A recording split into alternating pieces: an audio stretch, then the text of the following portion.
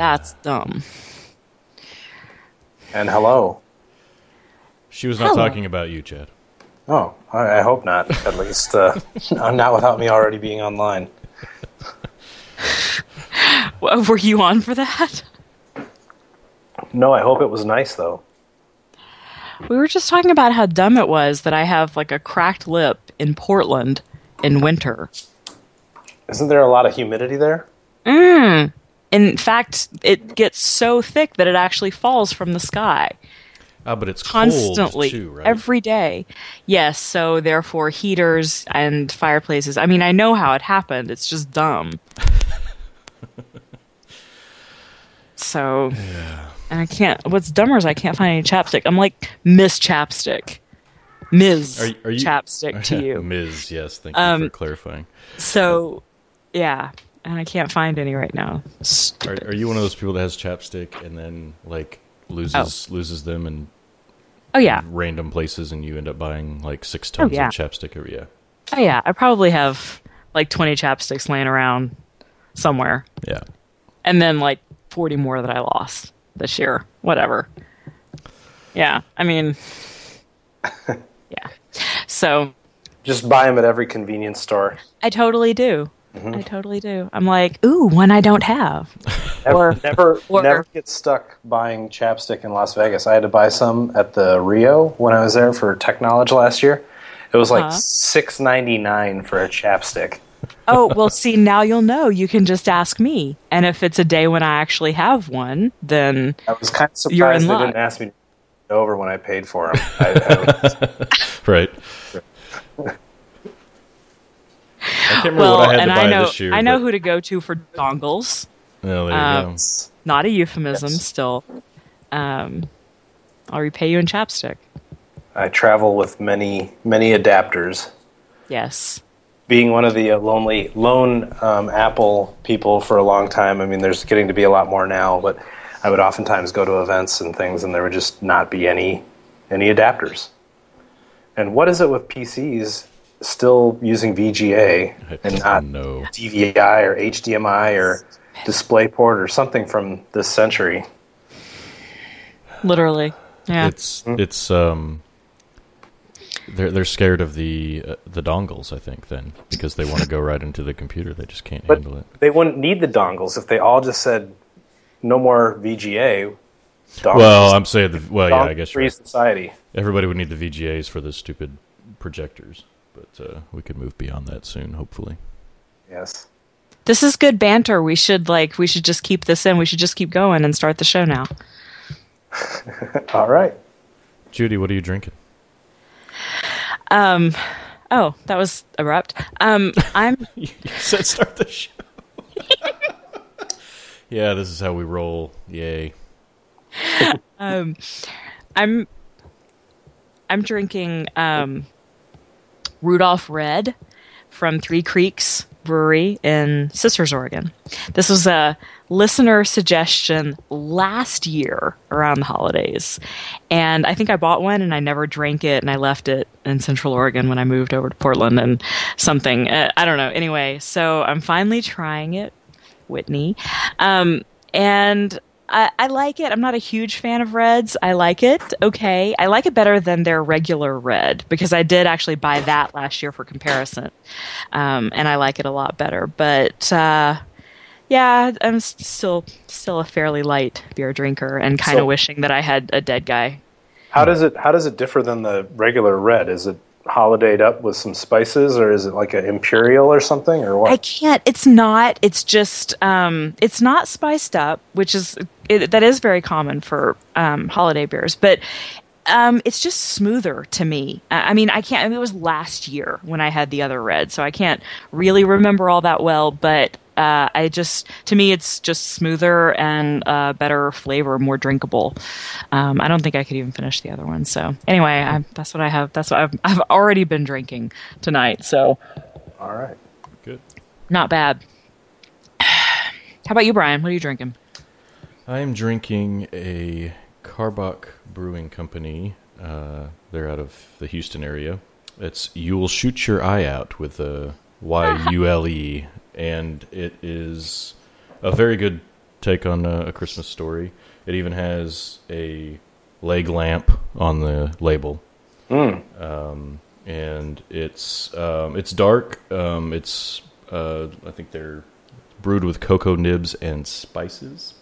It's smooth, but it's not as... I thought it was going to have a little more bite to it, knowing some of their other stuff. So, like, the Karbach stuff is pretty... their normal stuff is pretty hoppy, and it's got a good bite to it. This is a little bit more mild, but it's good. I could drink several of these. Is it a big beer, or... Yeah. Yeah. Yeah. Oh, yeah. What's the ABV on that? Do you know? I do not know. I don't think it's on the label. I looked it up. I had the website up earlier. I'll have to pull it up and let you know. Oh, there's even a good quote. Oh, yeah, it's a total spin. I'm gonna I'll post this to the site because this is really good. It's a spin-off of the BB gun request from A Christmas Story. Nice. Got a scope and a compass that tells time. I didn't catch it earlier, but this is pretty cool, so I'll have to share that later. But it's pretty good. I would highly recommend it if you can find it, which I doubt you can, because I think Karbach's still relatively small.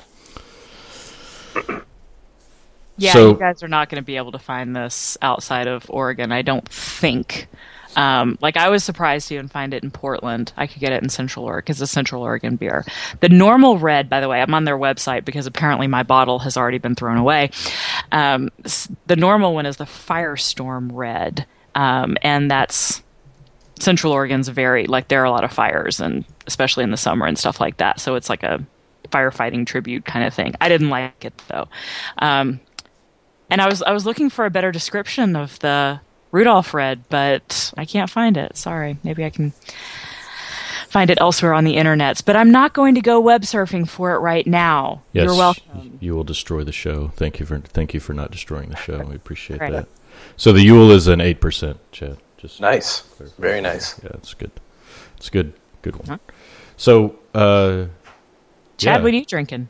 Well, going around the horn, I guess we're all Christmased out. I'm drinking a Sam Adams Merry Mischief gingerbread stout, and it's a milk stout, so it's a sweet stout. It's not a dry stout. Like a dry stout would be like Guinness. A milk stout, like a sweet stout, would be like a Left Hand Brewing Company.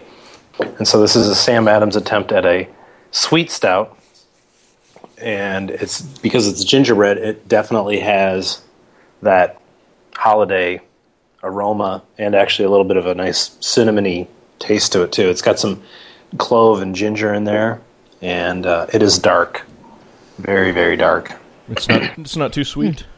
It's fairly sweet, but if I'm going to drink a sweet stout, I'd probably prefer it like that anyway. Like the Left Hand is pretty good. I also like what is that, New Holland or something? They make a Dragon's Milk stout as well.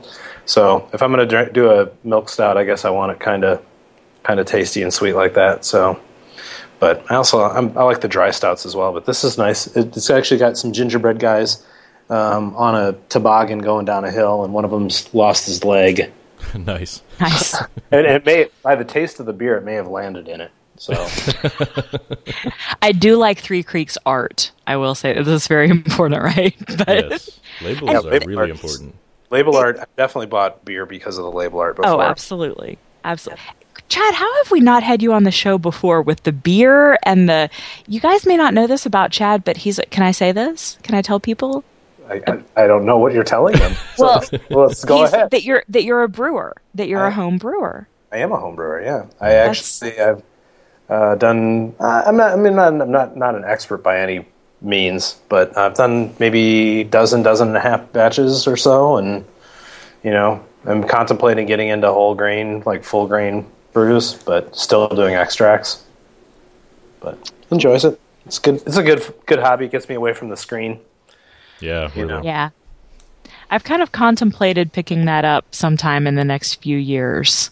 Just seems like I'm not really all that into cooking or crafting or anything like that. But I want to pick up something that's like making, in the physical world.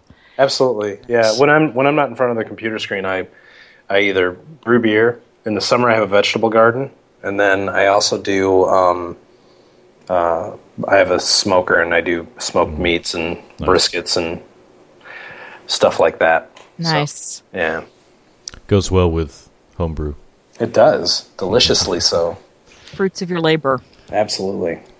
I've got a buddy in the area here that does some homebrew, and they actually went all the way to buying the full tree and everything. Oh, and man. They're real serious. They've done, they submitted to some beer festivals, and they've done some really cool stuff. But so they're on the verge of doing like a nano brewery. Have you heard that term? I haven't. Yeah, so it's like people renting storage units with the brew tree in there, and then they just sell kegs out of their storage unit. Wow. That's the gray area of beer selling. It is, and in Texas is really strict on distribution. Yeah, and so it's kind of a pain to even get a brewery started, even if you have some funds. Yeah, that's not cool. Have you guys ever seen that documentary, The Beer Wars? No, I have it on my list though. Bump it up your queue and watch it. It's a good watch for sure. Good to know. I have to. Yeah. So how have we not had you on this show before? Start keeping the links already. Beer Wars. Yeah. So tell everybody who you are, Chad. I'm pretty sure everybody that listens probably already knows, but just in case. So, yeah, I'm Chad Udell. I'm the managing director at Float Mobile Learning, and we're available online at floatlearning.com. And we've been around since 2010, beginning of 2010. So we're going on almost the beginning of the third year of delivering mobile learning strategies and solutions for clients, as well as developing a whole bunch of apps and things like that we've got in the store. In addition to the apps and things that we build for our clients, we also build apps direct for sale to consumers and educators alike. And I just recently published a book on ASTD's publishing called Learning Everywhere, and it's specifically focused around mobile learning content strategy, as well as I also give some pretty good guidance and advice on how to design and develop mobile learning, everything from tooling that you should choose on how to actually create the stuff, down to creating prototypes, pilots, the whole thing. And I'm a bit of a traveler. I go to a lot of conferences and speak at a lot of events, so there's a good chance that I probably met maybe some of your listeners and things like that. So I think we met at a conference. I think we did. Actually, we were out in New Jersey, I believe. And you were working on the book at the time. I was just thinking about that as I was reading it, and which I finished it today, by the way. Which don't be offended, please, because I've actually read your book, and that doesn't always happen before someone comes on the show, apparently. So, I highly enjoyed it. But yeah, I remember that you were working on it at the time, and that was really kind of cool to start to see that process. You actually got a chance to look over the outline of the book before almost anybody else outside of Float did. Oh, that's true. That's true. That was very early. That was, but I didn't get like a review copy like some people, Brian. I was just looking at the who had quotes and everything on the back of this, and I was like, oh, hey, Brian has a quote back here. But yes. I have to say, what I really liked about the book, in addition to all the things that you talked about, were just like how encouraging and emphatic you are about doing the right thing and doing things right. And not encouraging to people to just kind of get off their butts and maybe start small, but do it right. And it's not like sarcastic or nasty or cynical at all. It's just like, but at the same time, don't cut people slack about, mobile learning is not, taking all your content and switching it to HTML5 or switching it to Storyline so that it can be read on a smartphone.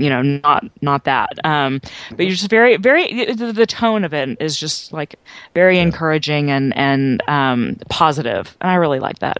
Yeah, I think that's it. I think glad to hear that. Encouraging and practical were that's the thing too, is that it no matter what level you were at with it, there's something to pull from it for sure, and you can get started or improve whatever you've already started. I think that was pretty good. Yeah, that's really cool that you said that.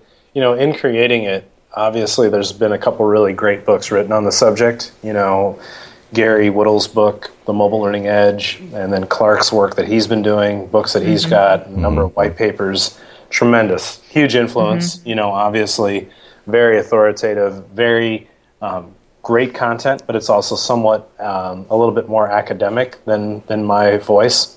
And and then going back, even I don't know if you'd ever read Dave Metcalf's book. That was like in 2006, right? And so great stuff. All of it very, very rich in content, but also somewhat dense. And I was trying to produce something that was really just approachable and, like you said, encouraging, practical, positive. So that's good to hear that you kind of read that way. So thank you. Yeah, thank you. Oh, and so you guys have apps available to the public, and Tapestry is one of them, but there are others. Actually, I think we've talked about one of the others on this show before. It was super early on, though. Probably Rebel Browser. I know I've talked about that a couple times. No. It was or the Primer application. Oh, yes, it was Primer, because we were talking about mobile apps that were sort of about instructional design or about e-learning, so it was the Primer one. Yeah. That Primer app, that's been out for almost 2 years now, I think, or something like that. So it would have had to be. Yeah. It's been a while. I mean, it continues to get updates because it's hooked up to a content management system. So if you launch it intermittently, you'll see it'll ask you, "Hey, there's new stuff. Would you like to get it downloaded to your version?" So we keep adding case studies, and there's a chapter of my book is in that app now, and we've added an update that's available on iOS in the Apple Store. It's available on the Android Marketplace or Google Play. I keep calling it Android Marketplace, even though it's been Google Play for like a year. I just cannot stand that branding. Google Play drives me crazy. Yeah, it's awful. It's crazy. And it's also on the Amazon App Store as well. So cool. It's available in a lot of different areas. It's free, and we don't even ask you to purchase anything inside the application. We just kind of do it as a service to help people get acquainted with mobile learning, and especially mobile learning from not a courseware or miniaturization point of view. Yeah. Right. Yeah. And then most recently, Tapestry. Actually, the most recent application that we launched was one called Sandbox. Oh, right. I just signed up for that, but I forgot about it. Yeah, it's a new web browser that we built for academic settings, but also lab settings and kiosk settings. So it operates in a whitelist fashion. So if you've got maybe 15 or 20 iPads, or in the case of an enterprise, hundreds of iPads, or school districts, hundreds or thousands of iPads, and you want to, say, for example, limit the sites that the person can visit through the use of parental restrictions on the application, on the operating system, and then also through the use of plist files or configuration files that you can download through the internet, you can actually restrict the websites that people are able to see on the device. So it makes it a lot safer. The iPad very safe for a classroom setting. And there are a number of other kid-friendly web browsers out there, but many of them operate more in almost like a blacklist fashion, or some of them require a subscription. And this is, you purchase it once, you can configure it. You can configure literally dozens, if not hundreds, of devices in the time that you would take to configure only one. So it's really scalable, and it's only $2.99. And if you're an EDU, if you're an education institution, you get it for half price, because all of our apps are EDU discount. So cool. Yeah. That wasn't even the one I was thinking about, though. The one I was thinking about was the Tin Can Statement Viewer. Oh, yeah. We actually just pushed an update to that one as well, and now that's compliant with the 0.95 spec. So they added stuff in the 0.95 spec over the 0.90 spec in terms of verbs, as well as a number of other things. And as they gear up and the Experience API starts to move towards version 1.0, there's going to be another number of revisions in it, and this is just us keeping our commitment to keeping that application fresh, keeping in step with the community. And then also we use a library of code in the statement viewer, which we also sell as a separate standalone. So if you want to get started building iOS apps that are Tin Can compliant, so this would be like proper apps that you could potentially push out to your learners via mobile device management, mobile application management, or even the App Store if you wanted to. You can get a jump start on all the tin canniness of the Tin Can apps, and you don't have to actually write any Tin Can connectors, codes, or data serialization. It just gets you a lot faster into it. Like, sweet. You could have, if you use that library, have your app Tin Can enabled in like 10 minutes. So, very useful. Cool. We'll have to link up to that because I need to go play with that. The guys at Saltbox actually had a 2-day workshop out in Seattle just this past week here. I think it might have been yesterday.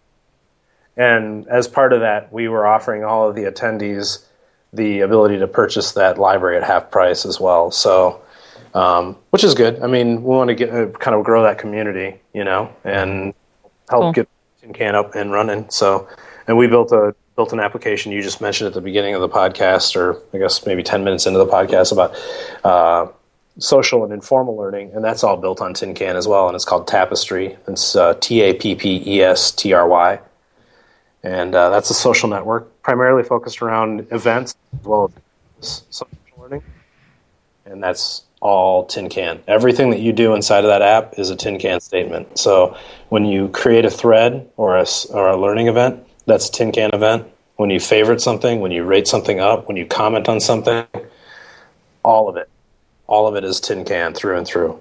Nice. Yeah. Well, you guys have a bookmarklet for that now too, right? Or you've had it for a while, but there's a bookmarklet, iOS version, there's an Android version, and then also there's a web client as well. So if you go to tapestryapp.com and you can log in with the same account and on any of the devices. And we're using the same back end on all of them. So if you're on Android, if you're on iOS, if you're on web, it's the same network for all of it. So, yeah. That's been really fun to sort of watch that ecosystem develop, because I think to some extent you really need that. Nothing is... Well, I mean, there are things that are standalone, but if you want to, have a goal like capturing or facilitating social learning or informal learning wherever it's happening, then you need more than just an iOS app. So I've been really happy to see you guys kind of build that out. Yeah, that's really cool of you to say that. I mean, it's been a challenge for sure. I mean, we're not a funded startup. We're bootstrapped, So every decision we make is definitely something that has to be weighed and balanced in that type of framework. And so because of that, we don't have the luxury of, say, for example, Instagram and being able to have a ton of marketing behind the things that we're doing, And so Instagram has taken this approach that they want to get iOS perfect before they even think about doing anything else. And like Path, the network, I know you, Judy, you love Path quite a bit, right? Yeah, totally. I was just thinking about Path, actually, in terms of it pretty much being just one place, although it has started to branch out too. Yeah, it's available on Android now. Path is on iOS and Android, but there is no website for Path. I mean, you can see Path events. You can see events. That's basically it. Yeah, you can't go there to enter events that I know of. So. We have enterprise clients that are saying, "Look, not our entire workforce has not moved over to mobile yet." So right. Tapestry mobile first, and obviously Float is a mobile first company, but we recognize that not everybody has made that transition over yet. So we had to create the web client in order to, help bridge that gap. So when did you actually roll that out? The web client? So, yeah, the web client and the Android version all launched at DevLearn. So that at the end of October, beginning of November. So it's been, a month and a week or so, and it was a run up to get it done because we added a lot of features to iOS, and there's not 100% feature parity. There are some things that are available on iOS that are not available on Android or on the web, for example. But it's a pretty darn good experience across all the platforms right now. So I don't really care about that part, but so yeah, we know that. No, but so how much? I'm just curious. I thought it had been out for a little bit longer, but so you may not have that much data on it. But I was just curious how much traffic you were getting just from the web app. The web is definitely trailing behind the two of them, and I would say iOS users outnumber Android users significantly. Just looking at the analytics, I don't know the exact numbers off the top of my head, but The interesting thing is, I think that our demographics may be slightly skewed, and the reason that I say that is because we probably are leaning more towards being early adopters at this point, right? Right. Early adopters, the people that I know, anyways, tend to be iOS users, whether it be iPhone, iPad, or even the newer iPod Touch, which is a slick device. That new iPod Touch is a really cool device. So, people just tend to go that way. I mean, there's a lot of people that have Android smartphones but still have iPads, Right. So, So getting back to, or getting into some tools, what do you guys use for analytics? That's awesome. I'm glad you kind of are going this way rather than talking about like software development tools. Analytics is way more. We might get to that, but no, I would like to know what you guys are doing for analytics, because I know that's a big part of figuring out what's working and what's not. Yeah, so some of our enterprise clients are using things like Omniture. So we're very familiar with integrating Omniture with our applications. Unfortunately, for internal bootstrapped applications, I don't really have the budget to secure an Omniture license. Right. If Omniture would be willing to give me a license for my internal apps, I would be very happy to integrate that into my applications. But at this point, we're using a combination of Google Analytics as well as Flurry. Have you ever heard of Flurry? FLURRY.com. Flurry.com. So Flurry has an ad network, but they also have an analytics platform, just like Google has an ad network, and they also have an analytics platform. And the two of them inform each other. If you have an ad network, it tells you what type of analytics you should build. If you have an analytics platform, it tells you how to better sell ads, right? Mm-hmm. And Flurry's analytics just so happens to be 100% focused on mobile. Like, there is no real way to interface Flurry.com analytics with your website, but it works great for mobile because it's just all hinged around click streams, tap streams, if you will, and events that happen in place of the application. So we can measure in apps that have Flurry inside of it all the way down to like when people search, how often they search, what the user session length is, how often they return. And then very interestingly is if you categorize that application across one of their particular segments, you can see what your usage analytics compare to and in other applications that are in your segment. So you can see how your app behaves or is used in terms of it being an education application or it being a gaming application and so on. Yeah. Nice. So Flurry is definitely where it's at. It's really, really cool. The one thing that I don't really care for about Flurry is that if you have an Android version of your application and an iOS version of your application, those two stats live separately. Oh, you can't come on. Oh. You'd have to download it and cross-tabulate it. And, I would rather, hug my kids and stuff rather. Right. You need some minions to do that for you, and then you're good to go. Tables at the end of the day, I want to do something fun, right? Like brew beer or smoke meat or something. Google Analytics, does that work inside of apps as well? I mean, I just haven't. I've only used it on the web side. So, is that just Flurry for? No. Google Analytics works really well for apps. There's a SDK or API, whatever you want to call it, for both iOS as well as Android. Nice. And everything really that works in the desktop version works in mobile. I can create custom dashboards. I can get real-time activity. I actually have, in all of the apps that I try to, if I have the ability to do it, and I can put Google Analytics in there, I always like to create a tag inside of the Google Analytics dashboard. This is not some extra flag in the application, so I'm not like stalking people any more than anybody else does in Google Analytics. But what I can do is actually set up a custom alert so that when somebody is reviewing my application in a certain city that happens to have the largest company in the world that reviews every application that goes through the App Store, right, to my phone via text message that says someone in this particular city is looking at your application. Nice. So when you're asking for review and then currently in review, it's nice to know, oh, actually somebody is looking at it. Yeah. It's not in some dead hole somewhere, right? Yeah, Judy, in answer to your question, it works, and it works wonderfully in mobile. Cool. Good to know.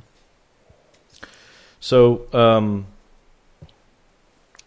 so tying back to data, I'm sort of going through. I actually went back through kind of the book, and I went through some of the order of how you were talking about different tools and everything else. But I'm actually curious, when you're presenting to clients, or when you're presenting to even just your team information back on. So you've got the data, you get the analytics from Google or from Flurry. Are you doing anything with it before you present it, or are you using any tools to visually enhance it or to chart it, anything like that? Well, Google Analytics by itself is only half the story, So inside of Google Analytics, with a bit of time reading the help documentation, you can quickly learn how to create custom dashboards. Mm-hmm. So if you wanted to say, for example, create a cross-tabulated list or a comparison, say, for example, of bounce rate versus frequency of usage over time from a specific geographic region, I'm just getting really specific, you could actually do that by creating a custom dashboard in Google Analytics. Right. So then you can provide that dashboard, because they have a sharing facility. You could provide that dashboard to somebody via email, then they can add that to their Google Analytics. So a custom dashboard that we create for ourselves as part of the design and development process, we can easily share that with a client at the end of the project so that they have that going forward and can measure the application using the same criteria that we are. Okay. Gotcha. Everybody's got the same measuring stick. Right.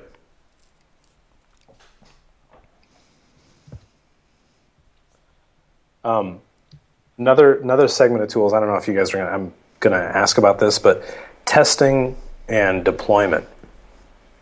Did you guys talk about testing and deployment? Like, how do you get your stuff out to people, and how do you let people know? No, I really haven't done any of this at all. I mean, I thought your book was very informative on that, and also with the authoring tools, and I would like to talk about that. But yeah, go for it. Okay, so we'll definitely get to authoring tools and things like that in a little bit. And I don't think I made specific mention of testing and deployment tools. Tools, right? It was more about processes, Absolutely. Which was good. Yeah, so, and processes can be abstracted to any number of tools. So some things that are really cool is if you're an app developer, there are some crash reporting and deployment tools that can help you in making some more sense of your test process. Mm-hmm. There's one out there; it's free. It's iOS only, but it's called TestFlight App, and it's available at testflightapp.com. Right. Have you guys heard of that before? Well, I helped beta test Tapestry, so we use that. Yeah, I've used TestFlight for a few things, and but I haven't deployed anything. So there's the tester's end, which you guys have seen, where you can email and says, okay, there's a new build of an application, download. You can download it here by tapping a link, and it does an over-the-air installation of an application, basically outside of the App Store, even if you're on iOS. And that's using a development certificate. You have to get the device's UDID, the identifier from them, and transfer all that information, yada, yada, yada. There's some provisioning. I won't get really into that because that would be a really disgusting, gross conversation to have over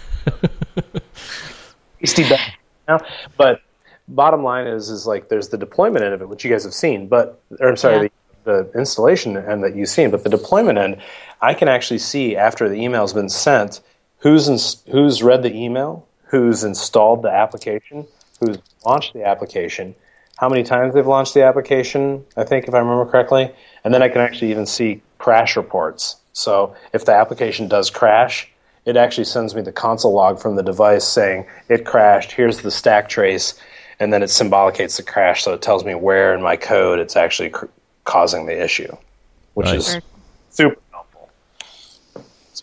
That's very cool. And building on that, there's an application that's pretty new. It's come out. It's called Hockey App. It's at hockeyapp.net. That's HOCKYAPP.net. And that's very similar to TestFlight, but it's also for iOS and Android. Mm-hmm. One of the key differences also is TestFlight is free, and Hockey App costs like $25 a month or something like that. All right. But also does crash reporting, and it allows me to see when somebody says, "Oh yeah, I tested that app. I tested the heck out of that app." You can actually look at their log and say, "Dude, you ran the app for 3 minutes." I don't think the heck out of anything except for maybe playing some letterpress or something like that, you know. So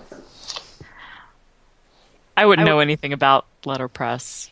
I don't play letterpress much. You're not addicted at all, right? No way. It takes me a lot more than 3 minutes though. Return, I'll say that. Well, depending. You got letterpress strategies? You want to share any of your strategies on how you win? I'm not sure that I win all that much, except when I'm playing with Brian. But play with Brian. Oh, there man. you go. There's your strategy. Ouch. No. There are cheater things out there, but I don't. I'm just saying that that's one way people go. But I look for like common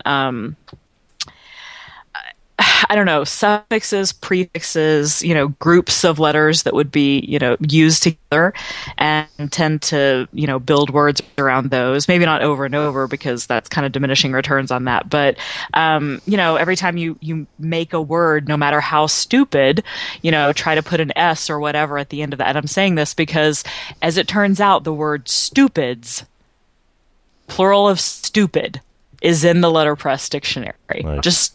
Just try it. You never know.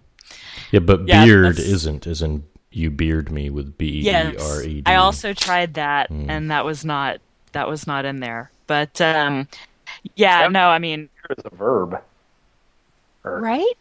I don't think that's true. What did you say? I don't think that's true. Beer is never a verb. You can't beer somebody. Oh, of course it should you be. Can. Well, but no, there are definitely words that I know are just, they're not proper nouns or what. You have to get over the Scrabble thing, because the dictionary is just sort of random. It's not the same rules as Scrabble. But there are words that I've tried that really are words, like quixotic, you know, that aren't in there, and I'm like, what? And then I just end up sending people a screenshot and being like, "You're so lucky letterpress is stupid," or whatever. So they had a messaging system in that app. Totally. And I used to think the same thing about Draw Something. Draw Something sucks now. I tried to start playing again a couple of weeks ago, and oh my God, it's awful. Did they change something? Because I haven't been in there in, I don't know, a long time. Well, there is a messaging system now, but I know that I paid 99 cents or whatever for the full version before, back when it was in its peak. But it's not recognizing that now, and I won't pay 99 cents again. So it's just riddled with ads and all kinds of stupid. So it's just really annoying ever since it went over to Zynga. So I haven't played it since then. The game has been Zinga'd. Yeah, exactly. That's going to be a verb in no time. Zinga'd. I'm going to try that in letterpress next time but it's in there. No, but yeah, I don't know. I mostly just play to have fun. I'm not super competitive in letterpress. You got to take the corners. I absolutely do that. Yeah, I mean, I don't really worry so much about the points. I worry about the board. Yeah, totally. Like, I try to take the board. Yeah. All right. So anyway, back to software and tools. I don't know. Letterpress stuff might be the most important thing we talk about tonight. Well, I know that Chad is really trying to avoid talking about development tools. I'm not really. I mean, I know why you would think that I am, and that's probably because I've probably had a number of conversations with you at any number of events that result in me going, nobody's doing anything innovative, basically, and that's me being the nice Chad. Right. Saying nobody's being anything innovative, but there's just no understanding truly of what these devices can do, what these devices can really mean to an organization or to a learner. Yeah. Or a user, or whatever you want to call these individuals that are subjected to some of these horrible mobile experiences produced by some of these tools. And I understand you can't blame the tool. You have to talk to the designers, you have to talk to the developers and make sure that they understand how to better reach their users, their learners, etc. I completely get that, and I totally agree. That's part of the reason why Flash got such a bad reputation was the tooling made it so easy to build stuff that so much bad things got built. And so, yada, yada. You guys all know the story. I think you probably heard it 25 times before. But the thing is none of these vendors right now are really doing a whole lot of a service to any of us in the industry. Yeah, I think that's the key. Is you can't necessarily, you don't blame the tool at every point, but at some point you hope that they'll push things forward instead of, and that's what we do. We're trying to call out on is just, do more than what you have to do more than just what the market's calling for or what people really want you to do. I feel like the iPad and the tablet form factor, the Android tablets, has basically served as a get out of jail free card to these tools. Yeah. Feel like, oh, well, we don't have to shrink our stuff as much. Right. It's not tiny courses, it's just medium-sized courses. Medium-sized courses. M-learn or tablets are totally M-learning. That's the same.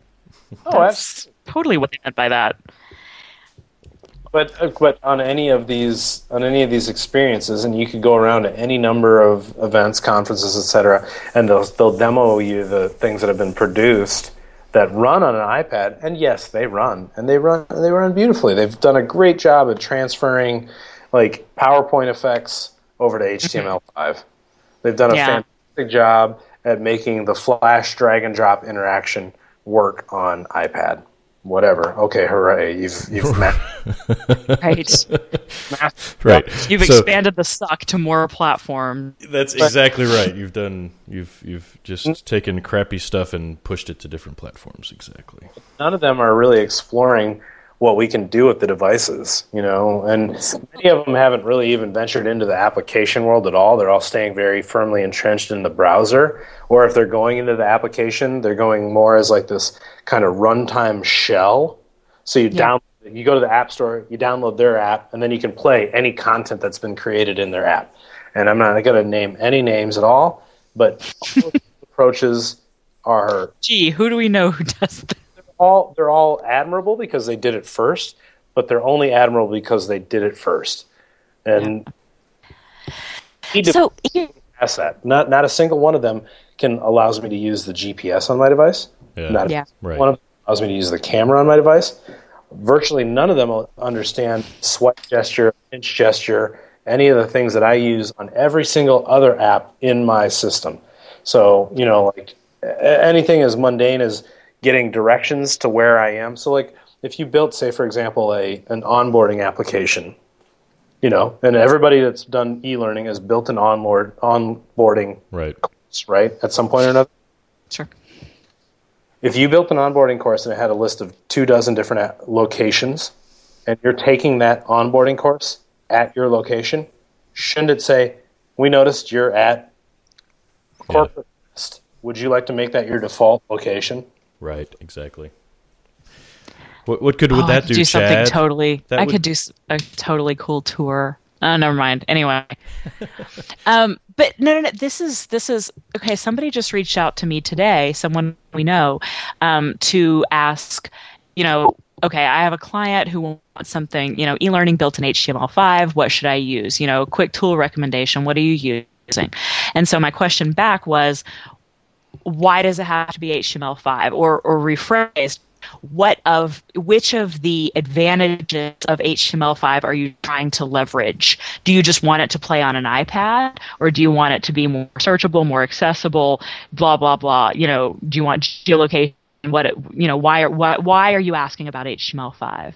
Sure. Because a lot of people, and a lot of people who have asked for, presentations or writing or whatever, they tend to conflate runs on an iPad with HTML5 with M-learning. Mm-hmm. Sure. All of those things are somehow the same, and they're not. I mean, I'm totally preaching to the choir here, but strategically and technologically and whatever, they're totally not. And I think that there isn't enough understanding of that. So we continue to push that, and until the industry pushes it, the tool vendors, I suppose, can't be blamed for doing what they're doing. But there's another part of it to me as well, I think, with M-learning. Most of the things that you're talking about that really leverage the benefits of the mobile device, or the gateway to all human knowledge, as it's been referred to on the show before. Those are really, yes, exactly, very good. As quoted by Chris Rockwell a couple of episodes ago. So most of that episode, it was very entertaining, but also very profanity laden. I think that we labeled it as such. Shocking. I think that so this one is just about to get profanity laden, because now I have to quote something. We were doing pre-show banter or whatever, and they were cursing, and they're like, "Oh, is it okay if we curse?" And I was like, "Oh my god, like half of our episodes are explicit." And Chris was like, "Well, what the fuck is wrong with the other half?" And so anyway, right. That's very mobile learning punk. I'm going to get back to my point here, and I do have one. All of the things that, like, you talk about in the book, most of the things that really leverage the advantages of mobile are pull type interactions. And by and large, I still see our industry or our field very focused on the push. Yeah. Don't you think that's a huge problem, though? It is a huge problem, absolutely. And I'm not saying that. Do adults typically learn by pull or push? Do adults typically learn by pull or push? By pull, yes. I'm saying that the vendors are not seeing a big demand for that reason. It seems to me. I think the same about learning through social media, or quote unquote training through social media. If you want to use social media for training, the problem with that is that social media thrives on pull, and training, quote unquote, thrives on push. It just seems incongruent in a lot of ways. Yeah. And so I've read about like how to use social media for training and things like that, and there are a lot of great ideas in there, but also many that I've heard before that are just forced. Like, it's like, this is what you could do, but ultimately it just the modalities are just different. Well, I don't oh, absolutely. The modalities, the motivations, and the learning theory behind all of it is completely different. We use this term in learning. Whenever you see in the meeting somebody brings out the word pedagogy, and it's like, well, you used a big word. You have to be correct.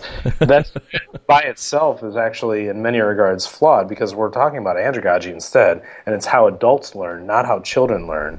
And we're not putting people into a class. We're not putting people into rows. We're not making people do rote memorization of specific tasks, like how to write your A in Danielian across a line. We're past that. We have those basic skills. And really what we need to do is we need to use our skills that we have on how we learn, apply them in a metacognitive way to determine what it is that's pertinent information and allow us to do our jobs in a proper way. And none of the tools that are on the marketplace today actually facilitate metacognition nor further adult learning in any sort of reasonable, realizable fashion. They're all push. They're all curriculum driven.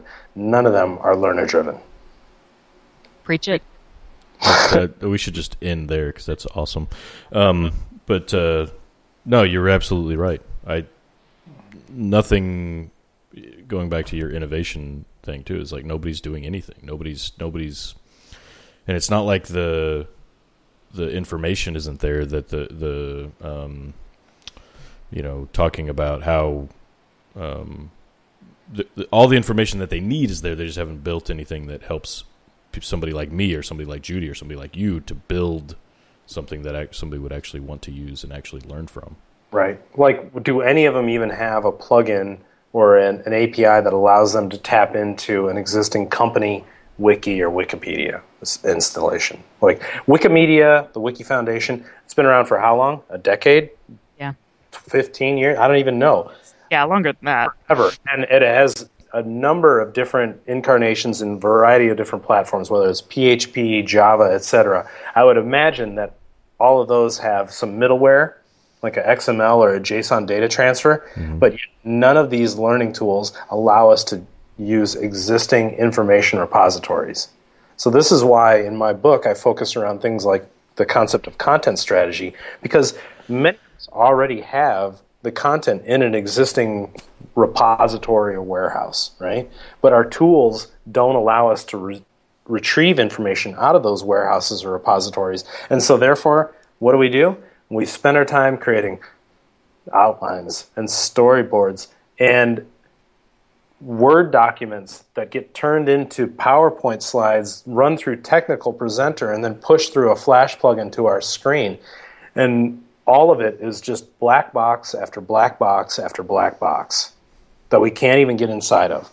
And so the real proper advocacy that we need to be pushing today is not the birth of new tools that allow us to even do cool things on these devices, but rather tools that allow us to free our content from the shackles of the runtime and the engine that the vendor has to push our stuff through. Right. I'm sorry, I'm not laughing at you. So the idea in this is what one of the things that stood out in your book too is the idea of content strategy and content in general, because in my experience, a lot of the organizations that I've dealt with have no content strategy. They have no content governance. They have very siloed content, and so you can't. One sales will not allow anybody. Sales and marketing may not allow anybody to tap into their information. Yep. And so I guess one of the things that what is your experience? I mean, do you see more people that do have good content that just don't know it and they don't have the tools to access it, and that's what you guys build? Or there are a lot of teams out there that have access to good content and they don't even know it. Okay. And the reason that they don't know it is because 5 or 8 years ago some manager pissed off some other manager in a meeting. Oh yeah. They haven't made friends since then. Right.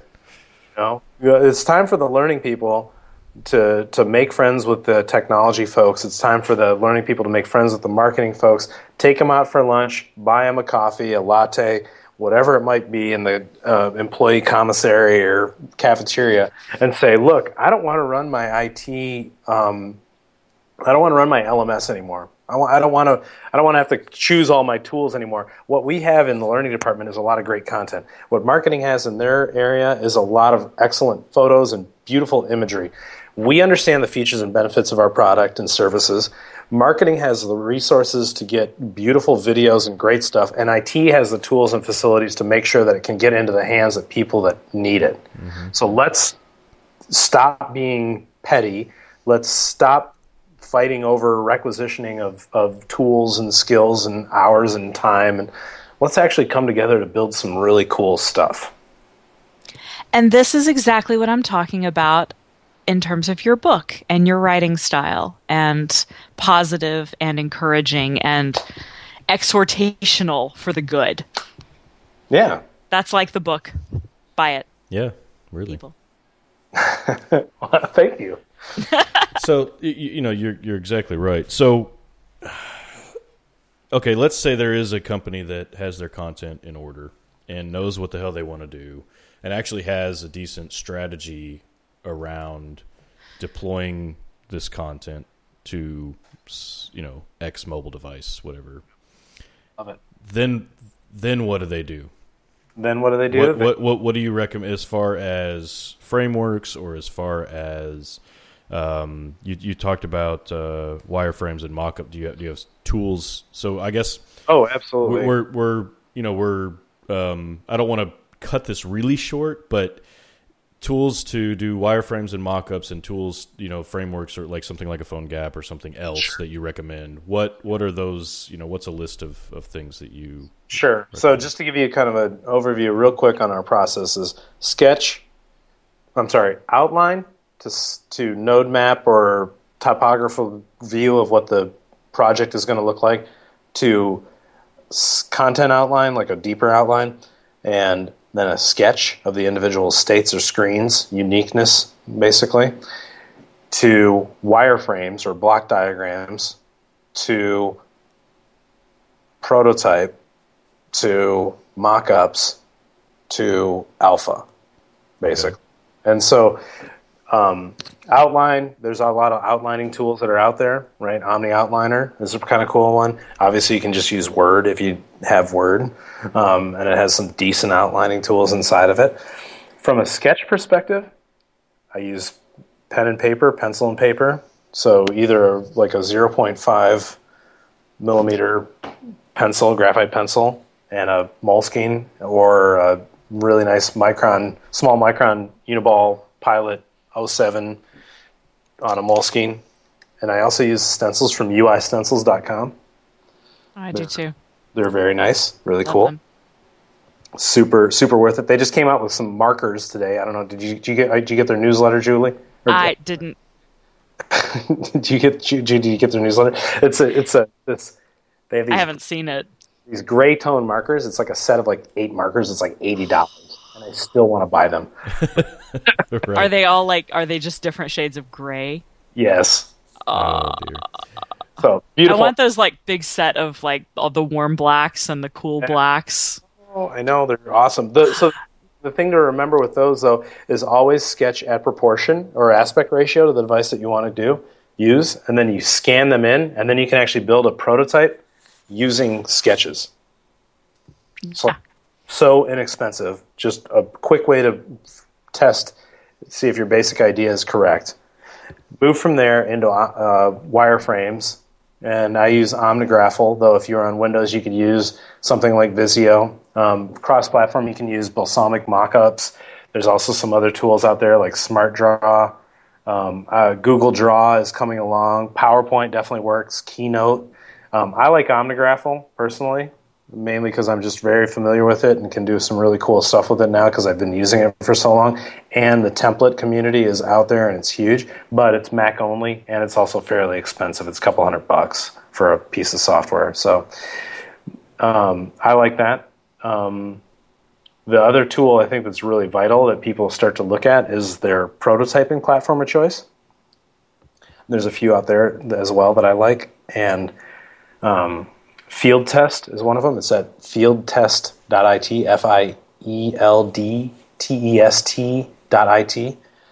And then there's also one called Envision App, and that's VISIONAPP.com. And both of those are rapid prototyping tools built for making mobile prototypes. You build it in the browser, you can share a link out to people on their mobile devices, and then they can interact with the prototype as if it were an app on their phone. And we built the early prototypes of a number of our applications on that, including client-facing apps. So, and it's really robust. It supports gestures like swipes and taps and long presses and things like that, double taps, I think, on a couple of the different platforms. So that's kind of cool, to the point where we actually had clients go, awesome, looks like it's already built. Yeah, well. Have you messed with Pop at all?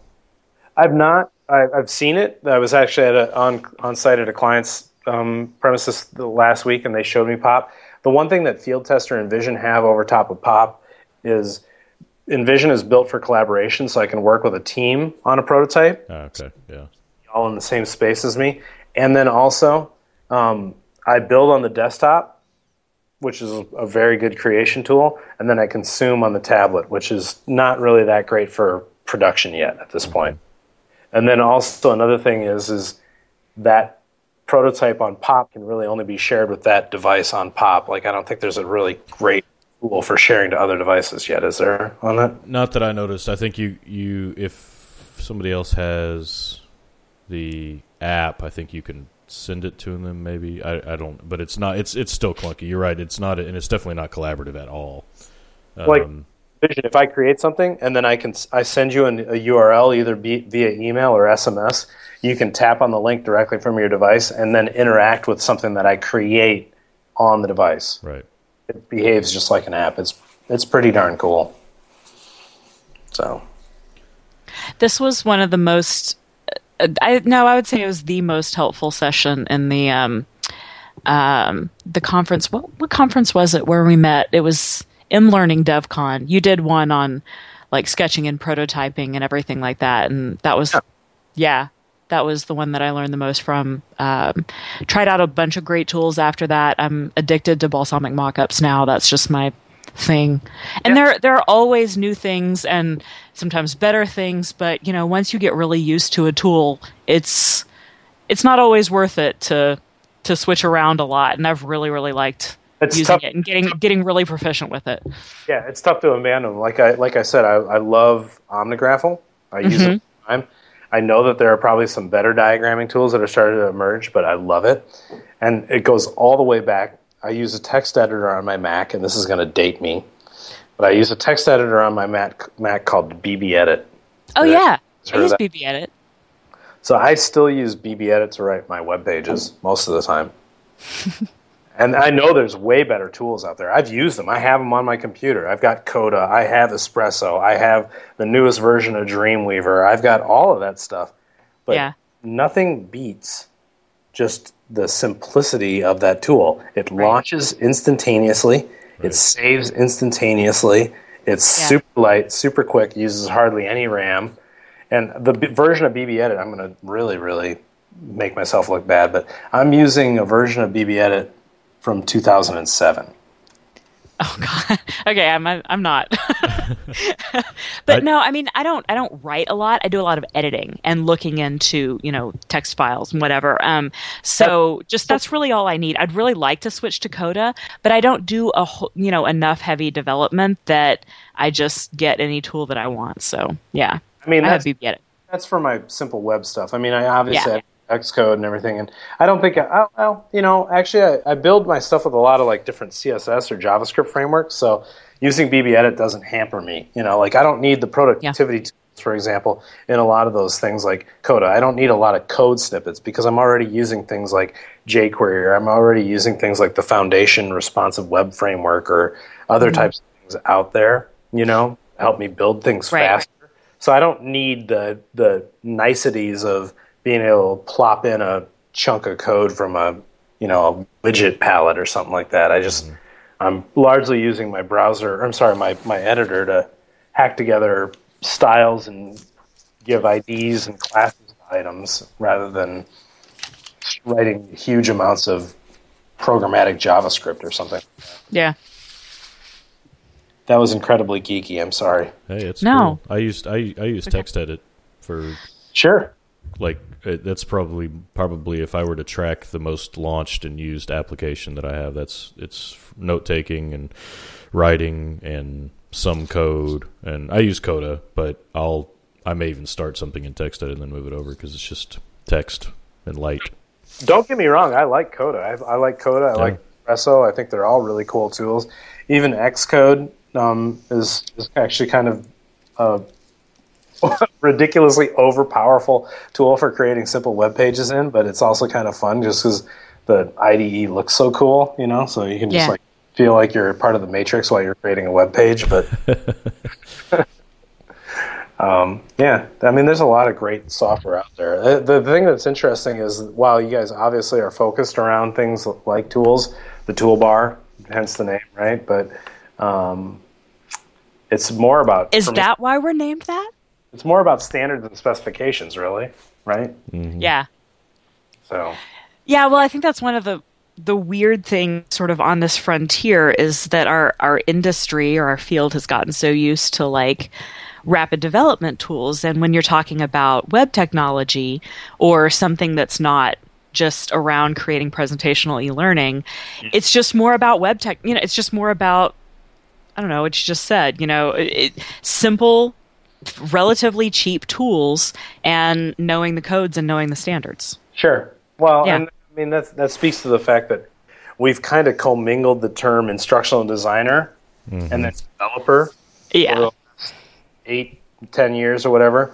So instructional designers have often become developers, but they're developers that don't understand how to actually develop product without rapid tools. Right. Oh, very much so. Instructional designer that's got an e-learning developer title and then plunk them in front of something where they're going to have to write code, write markup, JavaScript, etc., they're going to probably have a very hard time, and it's not going to be fun for them. And they're going to go and they're going to be like, man, I know all about Bloom's taxonomy and Maslow's hierarchy and Gagné and Dick and Carey, and here I am trying to figure out CSS. Where did things go so horribly wrong? Right. Right. And that's not a positive experience for anybody, really. It's just not.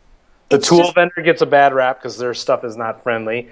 The instructional designer starts to hate their job. They're looking at their manager with loathing and disgust, and they don't want to be doing that. They want to be providing really good value to their organization by creating awesome instructional materials. That's really what they want to do, is they want to help somebody do their job better. Well, the course was created under the auspices of saying, we're going to help these sales reps out on the floor know how to sell their product better. Right. Here I am, and I'm stuck, and I don't know how to make a frickin' JavaScript drag and drop. But you said something there, Chad, and I think that's the thing that where we all went wrong, is that it has to be a course that they needed. Sure. Right, and so that's where instead of just instructional materials that were being developed, it all became everybody that did any ID work was developing courses. Well, that's part of it, but we're also hamstrung by our lack of technical knowledge right now. I mean, it's funny when I talk to people for the HTML5 report, like the people at Etc. and at I'm sorry, not at Float, but Neil Floro. They're Nick Floro. God, I was like, he'll forgive you. That's wrong. Yeah, sorry. But people who are really highly technical, they're talking about how much better and easier to learn web technology and web code is than like ActionScript or whatever. But from the perspective of the instructional designer, who's not a developer but really a designer, but has that developer role and they know how to use Articulate or whatever, that's just a really hard sell. That's still a huge ramp up in skill. And so it might be better than ActionScript 3, but it's still, a far cry from what the actual designers are used to doing. Yeah, it's still code. Exactly. Yeah. Did we lose you, Chad? No, I'm still here. I'm totally here. Sitting there nodding. I'm nodding silently away. This is not a video podcast, but you would have seen me giving you the rock fingers, and the whole... Awesome. I love rock fingers. So, all right. So one quick thing. I just wanted to. What's our runtime here on the show? By the way, we don't care. I don't know. It just depends on how much beer we have. Okay. So I'm totally out, but this is good stuff. Keep it rolling. The conversational aspect of the book. Hopefully, this kind of hopes resonate or whatever. So I just want to talk about this area where I say, let's examine some of the high-level business benefits that you would consider for your mobile learning initiative. And so I say, all right, hopefully you've made a list of all of the things that you've already talked about. If you haven't, go away, make a list, come back. Okay, great, you did come back. I was worried. Maybe you wouldn't have recorded them all. Let's take a look at some of the things that you should be looking at doing when you go into mobile learning. Yeah. And this is really for any for any learning initiative: increase productivity, increase sales, increase accuracy, increase connectivity, improved communication, improved attention to detail, decreased mistakes, decreased defects, reduced accidents, reduced safety incidents, reduced risk, reduced overall cost of learning, measurable return on investment, increasing overall activity levels by completing tasks done while on the go, accessing just-in-time information when it's needed, having easy access to colleagues in your personal learning network anywhere. Woo, quite a list, right? I mean, some of these are pretty provocative. Do any of those, how many of those get addressed in the average piece of e-learning? Right. Yeah, no. And they're all things that corporations or organizations say that they want from the L&D teams, Yep. And I'm just going to leave that there. I'm going to leave the second half of that there. Just saying. You didn't even go under the but. I think that everyone knows. Our listeners, Chad, are very smart. Everyone knows the but. Everyone knows that. I didn't say that. Yeah. And there you go. And there you go. So, all right, you heard it, software developers, tool vendors, etc. Give us the power. Let us tap into these devices. I want the first mobile learning tool coming from an e-learning developer that allows me to access the GPS or the camera on the device. I'm going to give that person at a conference, wherever I see them, a big old kiss or a beer, whichever one they prefer. Hopefully it's the beer. See, if you were going to say geolocation, I would say Toolbook has already done it. What are they? I'm not familiar. Yeah, with it. they're like, every time I say Toolbook, everybody's like, what? They're not still around, are they? I was going to say, I know Toolbook from like 1998 or something. They apparently are still releasing new versions because there was one that was released in the last year that has geolocation ability. And Toolbook and Lectora are close to the only major tools that have put natively to HTML for a long time. And Toolbook it's not user friendly in any way. It's a lot worse than Lectora in a lot of ways. But it actually has started taking advantage of some HTML5 capability, including geolocation. So there's that. But no camera yet that I know of. So you're safe on the beer and the kiss. Okay. Well, no, it's not an and. It's an or. Or. Oh, okay. Okay, let's make that very. So Chad gets to kiss some total. Well, I don't want to kiss some total. I've never seen them at a conference, so I think you're probably safe. So, it could be a coffee too if they're. Some people aren't into beer. Occasionally, we've even had them on the show. Yeah. Yeah. Well, I think when Ruben and Chris were on here, they weren't drinking beer, were they? They were. I think they were drinking like straight up like. Yeah, rubbing. they've had rye whiskey, yes. Whatever. We've had that. We've had gourmet water. We've had gourmet water. Dave Kelly didn't drink beer. Diane Elkins didn't drink beer. Dave Kelly didn't drink Bud Light Lime? That's not beer. That's not beer. So it doesn't count. Dave's made it into almost every episode since that episode too somehow, so that's funny. I appreciate that. We had several tea drinkers. Face to face. I've yet to meet him face to face. No, serious. Are you going to be at Tech Knowledge? I will be at Tech Knowledge. We'll hook that up. Yeah. Like you couldn't just go up and introduce yourself. I think I'll be in Tech Knowledge a lot. Like I'm doing pre-conference work for them for a mobile learning certificate program, which you should totally register for. And then I'm also doing a couple sessions at the conference. So cool. I'll be there. I will definitely be there. I need to find a way. I've got a lull in the middle of the week. I need to find my way up to San Francisco and just get out of San Jose a little bit, maybe too, though. We'll talk. I've been to San Jose so many times over the last 5 we were talking about that with MLearnCon and DevLearn there a couple of years back, and now Tech Knowledge. Yeah. And Tech Knowledge was there a couple of years ago. I don't know if you were at that one, Chad. I don't remember, but I've been there outside of those types of conferences as well. Yeah. So it's not that I don't like San Jose. I totally do. But however, I do like to see other areas of the United States as well. It's like San Jose and Orlando, I think I'm done with. I'm done with Orlando. I'm not going to Learning Solutions this year, so I really am. I guess on that list too. Mm-hmm, what? Mm-hmm. Oh, I like Vegas. Okay. Tell you what, though, people, if you start having your conferences in Portland, then I'll definitely go. Right, Portland. I would like more in Chicago. I would like. Yes, I would some too. San Diego. Let's see. Austin. Austin would be lovely. Definitely. Yeah. So. At the Chicago, I haven't been to Chicago in a really long time. I would love to make it out there soon. Yeah, you should. It's fun. I'm only a couple hours away from there, so I make it to Chicago quite often. So it's a great town. I lived there for a number of years. It's a lot of fun. It's a good place. We'll find something fun to do. Yes, that would be good. That would be really good. Well, I'll be going to the Northwest sometime in 2013. I think I'm going to Seattle, maybe Kirkland. Is that a place Yeah, out there? that's up in Washington.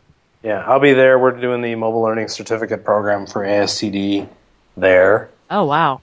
I'm doing a tour of the U.S. on the certificate program, so Oh wow, cool. we'll be doing, I think, Austin, maybe? Yeah, I believe Austin. I was in San Francisco in 2012. I don't know if we'll do that again.